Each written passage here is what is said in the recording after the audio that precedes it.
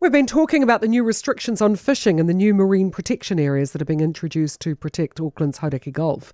GulfX is a major marine restoration project launched by the Sustainable Business Network in 2019. GulfX works with businesses to, among other things, reduce marine plastic pollution and cut transport pollution through promoting copper-free brake pads to cut down on heavy metals and stormwater polluting the Gulf. I'm joined now by Sustainable Business Network CEO Rachel Brown. Good morning to you. Morena, good morning. How are you? Very, very well, thank you. I suppose when we think of polluting the Gulf, we think of the plastics and we think of the dumping and the stormwater and all the filth going out there. But there's so much more to it, isn't there? Yeah, and actually a lot of people, when they think about the state of the Gulf, think about fisheries as the main problem. And I guess what we've been trying to do is make that connection to the stuff you've just pointed to that a lot of us actually don't think about. I hadn't thought about the brake pads at all. I suppose too the tyres as well, the bits of rubber that come off the tyres. Yep.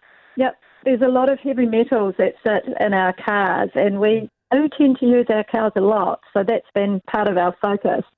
But what we've been doing is not focusing on the fisheries. There's a lot of people talking about what fisheries need to do, and we're really pleased to see what Minister Parker's just pointed to. So that's a much-needed start on the journey for restoring the Gulf. But he actually made a statement on the news today talking about sediment and saying a real problem that we still haven't solved is sediment, and that's the stuff we've been trying to look at. And it's a really big one because sediment just sits in the harbour and it makes that regeneration of fish stocks and mussels really slow. Yeah. So we really do need to start looking at what's happening on land, and we've been trying to do that for the last 3 years. It's a big piece of work, but there's something for all of us to do in this. You know, it's the role of business, and it's also the role of us as Aucklanders. What can we do then? Like, what can I do? Yeah, well, that's a good question, Kerry. So we think there's 3 different actions that any Aucklander can take. Yep. The first one is sediment. If you think about sediment, it's right across the country, but the main ways of stopping sediment entering into our waterways is to actually make sure our waterways have riparian planting all the way along them. Yeah. So plant trees is the first thing that we should all be doing. So they can trap the sediment. They trap the sediment. They stop it from getting into that waterway, which stops it from flowing into the harbour. Super easy for us to do. That's one thing. Yeah.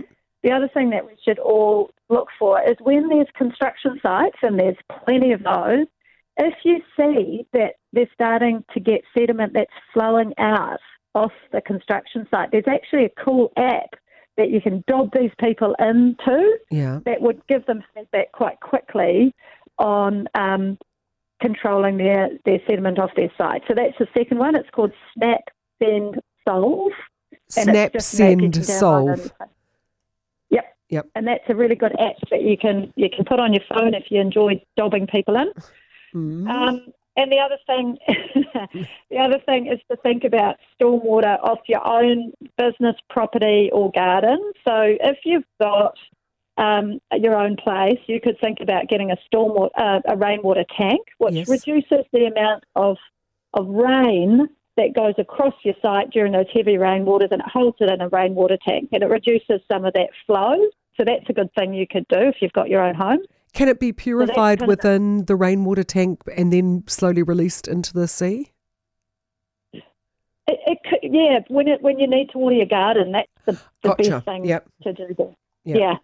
Because you shouldn't drink it unless you know the water is going to be safe. So for a lot of people, rainwater tanks are used for gardening or cleaning cars or things like that. So that's the first lot.